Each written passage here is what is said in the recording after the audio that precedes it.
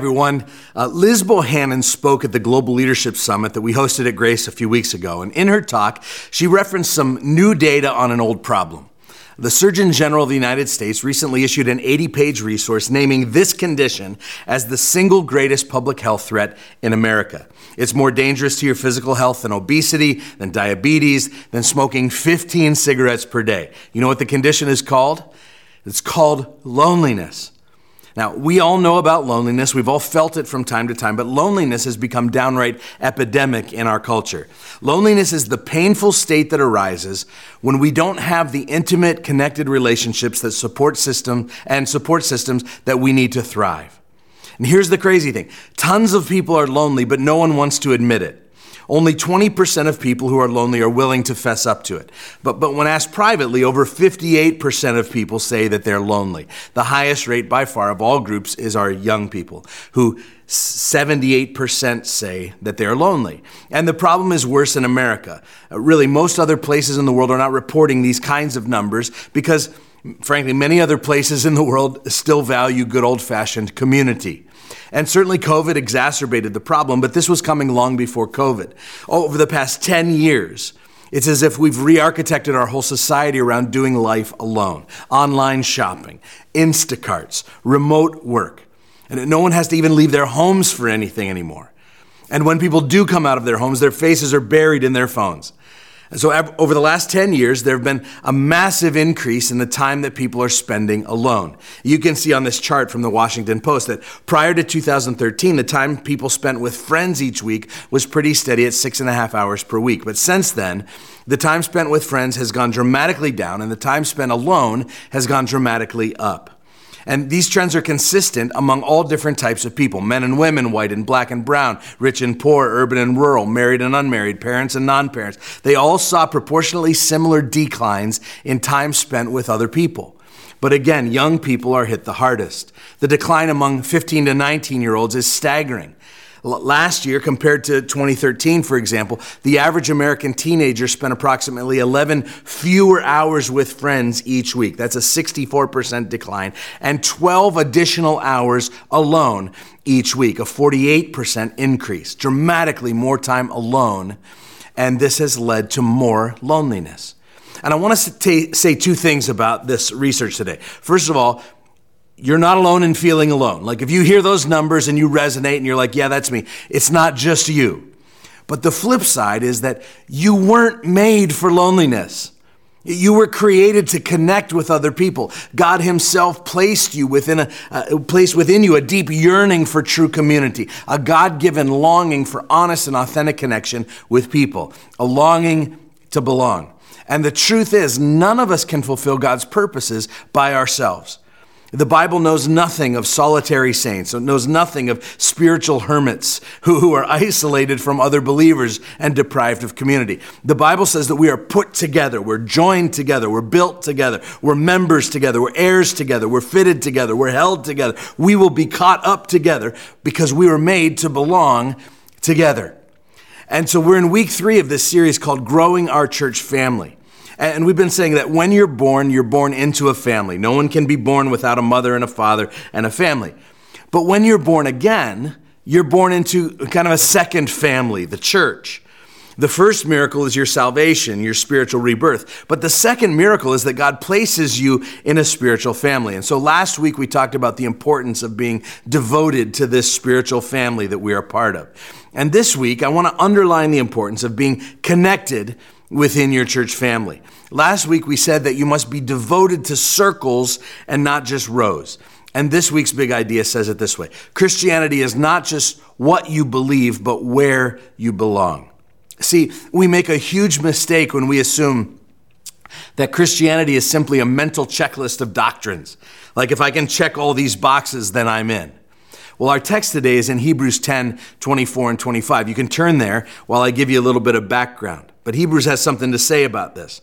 Now, this may be the most Jewish book in the whole New Testament. It is filled with just tons of references to the Old Testament and to the practices of God's people, the Israelites. It talks about the sacrificial system and the high priestly policies and the temple traditions. So Hebrews was written to a church made up mostly of Jewish people who were under some persecution for joining this upstart little religion called Christianity. And many of them were considering leaving this new faith and going back to Judaism. And so that's why so often the author of Hebrews is saying things like, Jesus is greater than all that. He's greater than the law. He's greater than the high priest. He's greater than Moses. He's greater than the angels. He's saying Jesus is better. And so hang in there, guys. Well, the whole book becomes kind of an urging and a convincing of how not to fall away. And I just bringing it to present, like some of you may be in danger of falling away from your faith even today. I think we all are from time to time. So you begin to question things. You're tempted maybe back toward an old way of life, maybe an old way of thinking or an old relationship. And you wonder if this Christian life is really worth it for you. Well, in our passage today, the author gets very practical. And he tells this early church, and I think he tells us, how to avoid falling away. And he underlines that Christianity is not just about what you believe. It's not just about making sure that you line up doctrinally with all the right things. Now, trust me, it's very important what you believe. Remember what we learned from the Apostles' Creed in June. Don't throw any of that out. But you can't live on just a creed. You must connect yourself to others who also live by that same creed.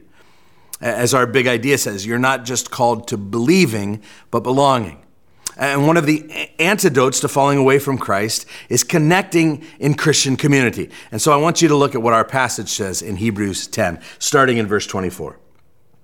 It says, "And let us consider how to stir up one another to love and good works, not neglecting to meet together, as is the habit of some, but encouraging one another, and all the more as you see the day drawing near." Now, let me start today with the middle section, okay? He says, don't neglect meeting together as some are in the habit of doing. Now, this helps us to understand that the first step in belonging is making your group gathering a priority, gathering with other believers. Again, can we just acknowledge that in our society, we're being lulled into a kind of isolationism that leads to loneliness. And we can convince ourselves that we like it better and that it's much easier to just never leave the house. And this is a lie from the pit of hell. The author of Hebrews insinuates that some people got into the habit of abandoning their gatherings with other Christians. It's a false idea that creeps into the minds of some who think, you know what, I'm strong enough to go it alone. Like I can pull off this faith thing myself. No, you cannot. You simply can't. You weren't made to. And when you withdraw from the collective strength of other Christians, you court disaster in your life. It's like a soldier who lags behind the rest of his platoon. Like you don't want to be caught out there behind enemy lines alone. We need each other. And so he says, prioritize your gathering together. Some of our life groups at Grace meet weekly. Some meet every other week. And when that time comes for your group to gather, don't neglect meeting together. Make your spiritual life a priority in your schedule. Like any other discipline, there are going to be times when you don't feel like doing it. I heard someone say years ago that if your kids look to you on Sunday morning and ask, are we going to church today? You've already lost. They should know that you're going to church. They should know that it's a non-negotiable, that it's a top priority. Well, the same goes for your group. Now, I'm not saying that you can never miss a night or take a vacation or go out of town or whatever. Of course, that stuff comes up. I'm just saying that if becoming more and more like Jesus is the thing that you were created for, it's the thing that you were saved for, it's the thing that you were destined for all eternity, then the environments that help you to achieve that goal better skyrocket to the top of your priority list. James Clear in his book Atomic Habits says that every small action you take is casting a vote for the kind of person you want to be. And so just like every push-up that you do casts a vote for becoming a healthy person, every life group gathering casts a vote for becoming more like Jesus. And so I want to challenge you today to level up in your gathering with other believers. It's just so foundational to your faith pursuits. So what if you took the challenge and just said, I'm going to make Sundays a priority. I'm going to make every quarterly worship night a priority. I'm going to make life group a priority. And I'm going to make coffee with an older or younger Christian a priority. Make a gathering with other believers a priority. Don't neglect meeting together. So now there's that middle sentence. Don't neglect meeting together. It's bookended on either side by a couple of phrases that I want to spend the rest of our time on. These phrases have to do with belonging. They have to do with what we should be doing when we meet together. And so he says in verse 24, consider how to stir up one another to love and good works. And then he says, encouraging one another. These are two things that happen when we truly belong together. And listen, I said it last week, but I want to reinforce it. I'm talking about life groups here as kind of the normal outlet for this relational connection at Grace Church. But I realize that there are plenty of other ways to do this. Some of you have a Bible study group that meets at work. Some of you lead a company, and you've designed that company to feel more like a spiritual family, and you're building biblical intentionality into all that you do. Some of you gather with some other Christian friends from other churches on the regular, and it's not an official life group or whatever.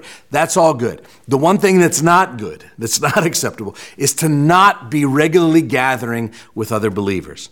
And so he says here, stir one another up. Other translations say spur one another on, or agitate or provoke or even irritate one another. The word here is parakalesis. It's used more than 100 times in the New Testament. The word literally means called alongside to help or to vigorously contend for another person. And that's what Christians are supposed to do for each other. We come alongside to vigorously help and contend for one another's growth. Notice he says when this happens, two things are going to improve in your life. Your love and your good works. Anyone want to be more loving? Anyone want to do more good? Well, you need people around you to stir that stuff up because you ain't going to do it on your own. And so a good group is going to help you to live out what you say you believe on the inside. That they're the anti-hypocrisy team. They're making sure that your words and your actions match up. And how many of you know we all need an anti-hypocrisy team because we tend to not live out what we say we believe. And so stir each other up. And then he says, encourage each other. These are the tools that we have at our disposal when it comes to chasing after God together. But these things will not happen with strangers. They will not happen with casual acquaintances. They will only happen with people that you're connected to, who are going to be comfortable enough to go there with you. And so I want to talk today about 3 reasons to connect to a group from these phrases and from this text. I want to give some credit to Larry Osborne as I was inspired by some of his thoughts on this passage. So here's the first reason. When you're connected, you're known. And so we have this deep need, we have a deep longing to be known. The Bible is very clear that you are completely and intimately known by God. He knit you together in your mother's womb. He knows the number of hairs on your head. But you also have a deep need to be known by other people. You need some folks who know you well enough that when you say, I'm fine, they can look back at you and say, cut the crap, man, you're not fine. What's going on?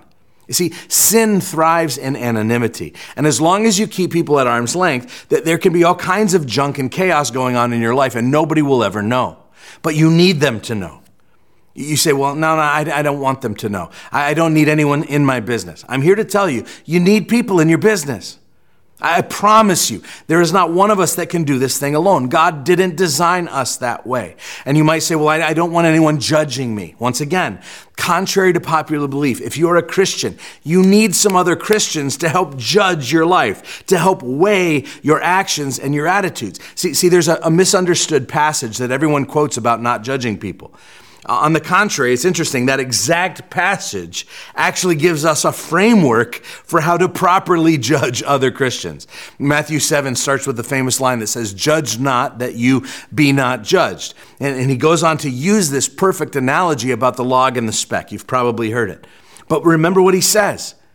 He says, don't try to remove the speck from your brother's eye when you have a big old log in your own eye. But he doesn't leave it there. He says, first remove the log and then, not leave your brother alone, then you'll be able to see clearly so you can remove the speck out of his eye. He doesn't say, just don't worry about him, just mind your own business. Worry about yourself. No, he says, worry about yourself first.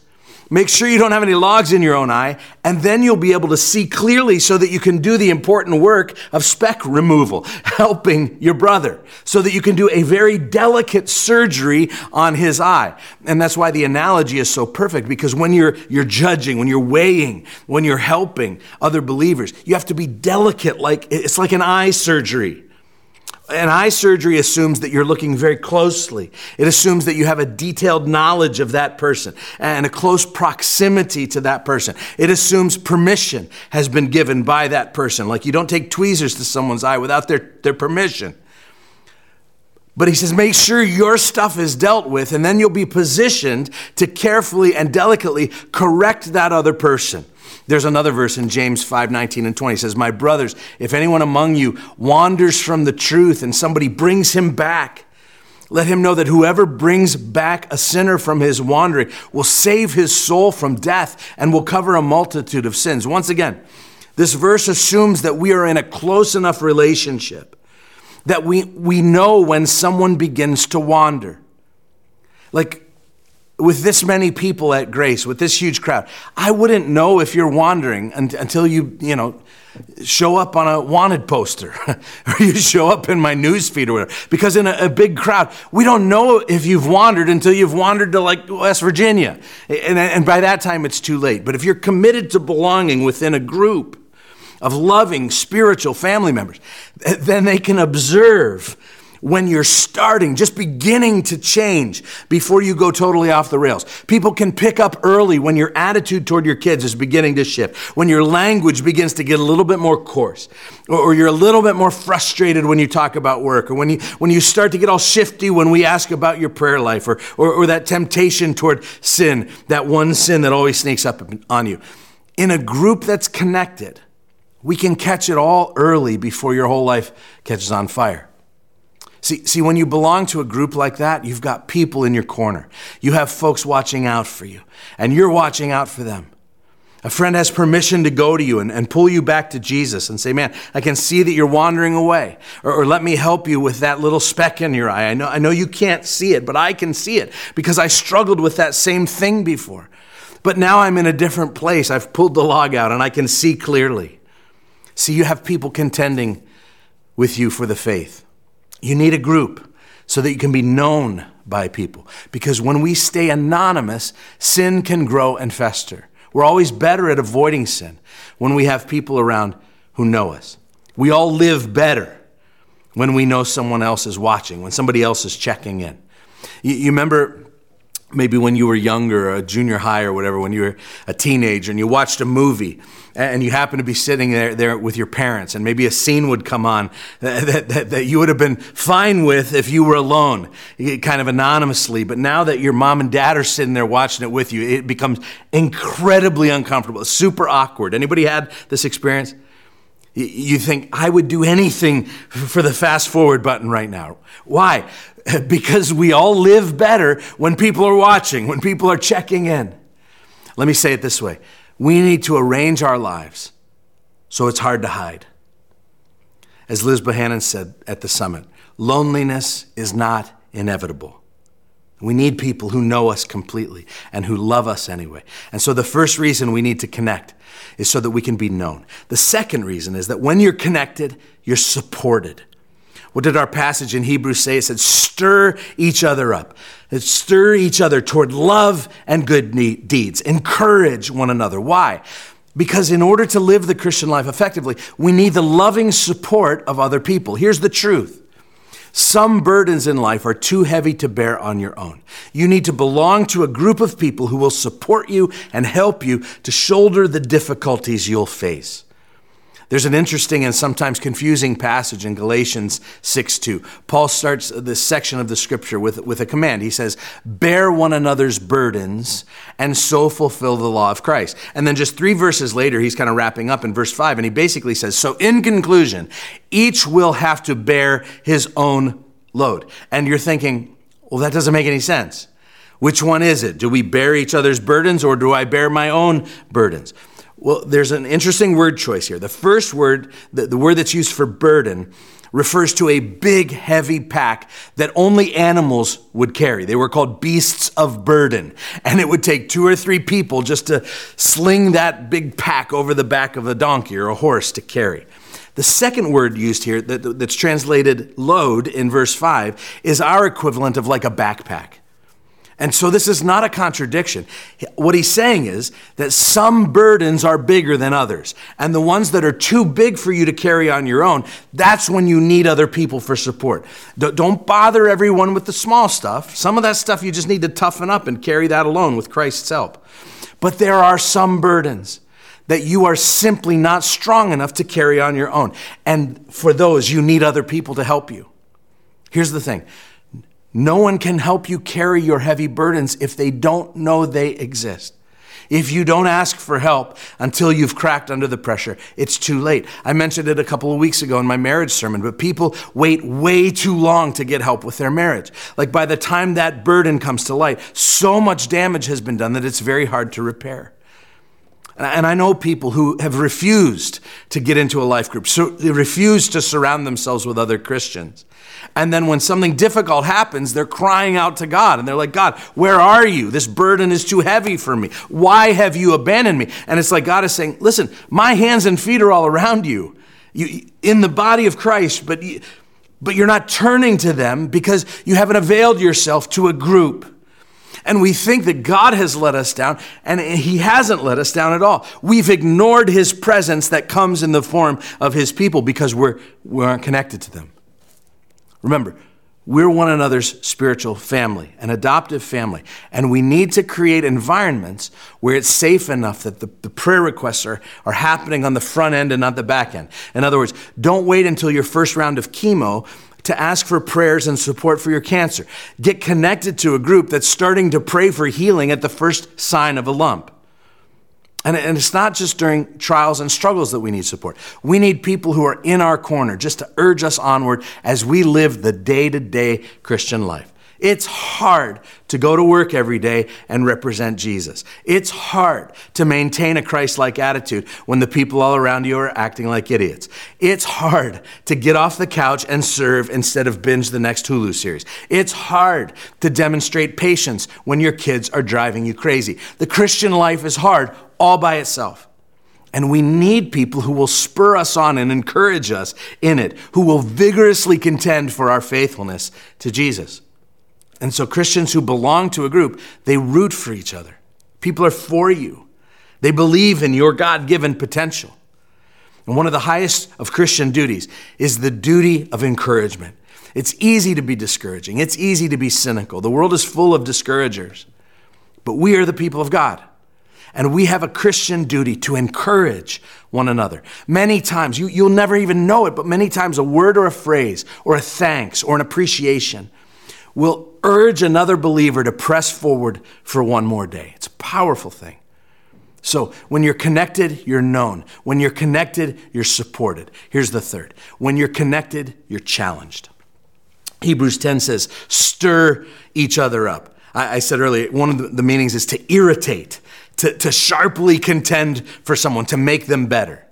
And so yes, true connection creates a loving and safe environment. But according to this passage, that doesn't mean that there are goosebumps and kumbaya moments all the time. It means that there's also a safe place to challenge each other toward greatness. Look over at Romans 12:9. It says, let love be, and notice what the next verse is, or word is, genuine. And when our love is truly genuine, when it's truly legit, we will, see what it says? Abhor what is evil.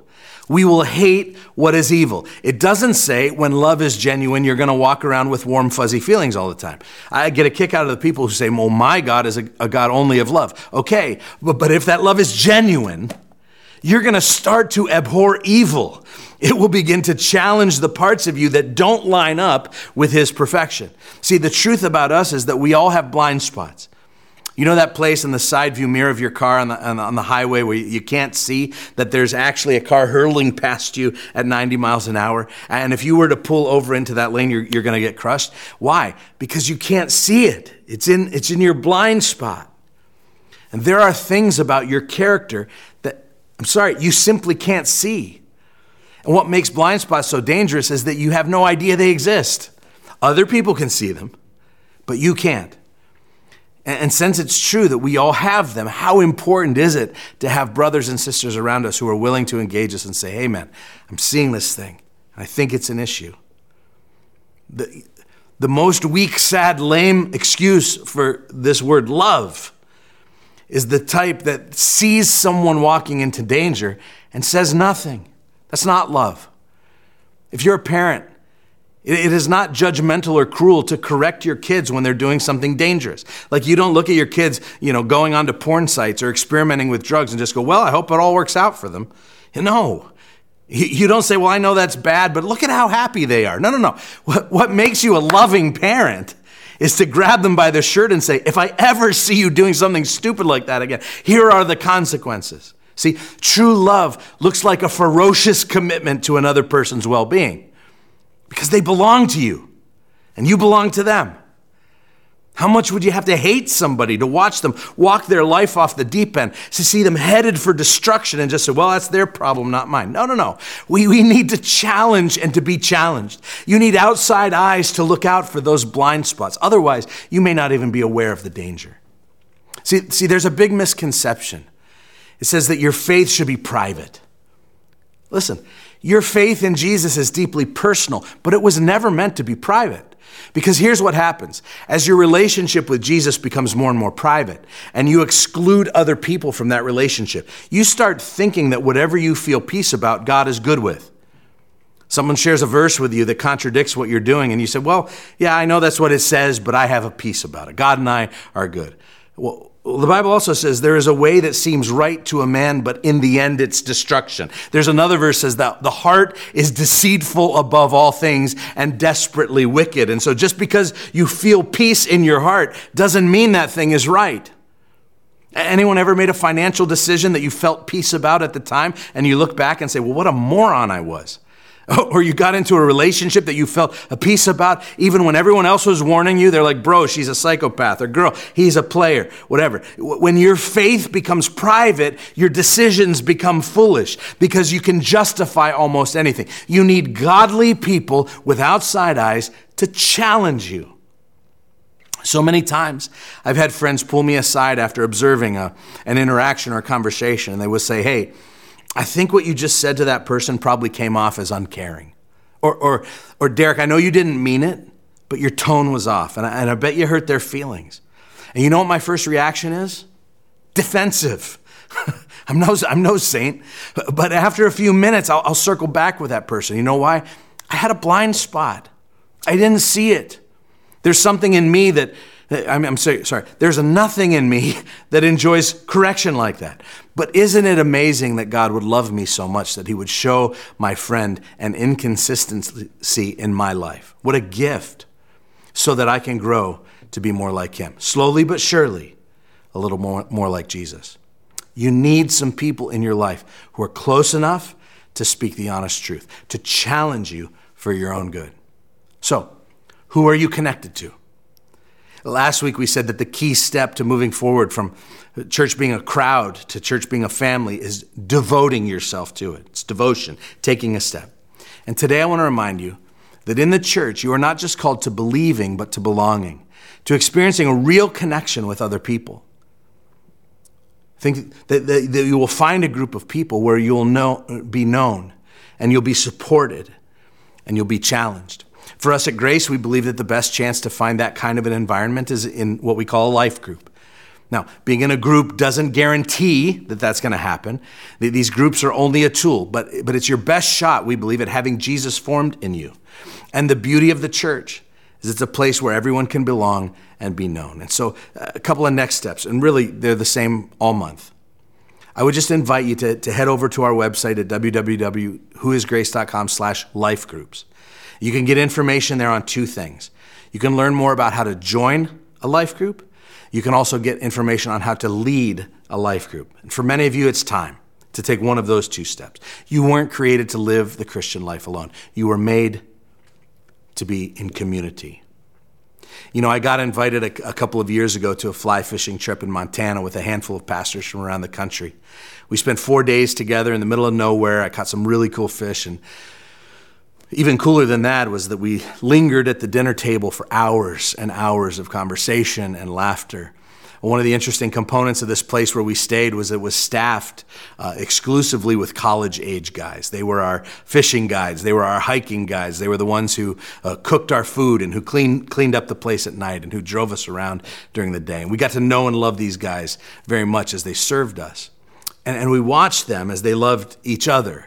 They would wrestle around on the floor. They would pull pranks. They would play cards late into the night. And they would ask great questions and engage deep conversations. It was kind of college guy stuff. And on the last night, as we sat next to a fire under the Montana sky, the CEO of this whole kind of operation showed up to chat with us. And he was a former pastor, and he was sharing his heart for creating this wide open, slow-paced destination for pastors and other leaders who were running too hard. And he wanted them to come and to kind of let their hair down and to be filled back up. But one thing he said really captured me. He said, "Do you know why we staff this place exclusively with college guys?" He said, "Because life can be lonely." And he said, "For some of you guys around this circle, the last time you had a real friend was in college." He said, "So I like to remind leaders, especially those who think relational connection is not possible anymore." He said, I want to remind them what true friendship looks like again.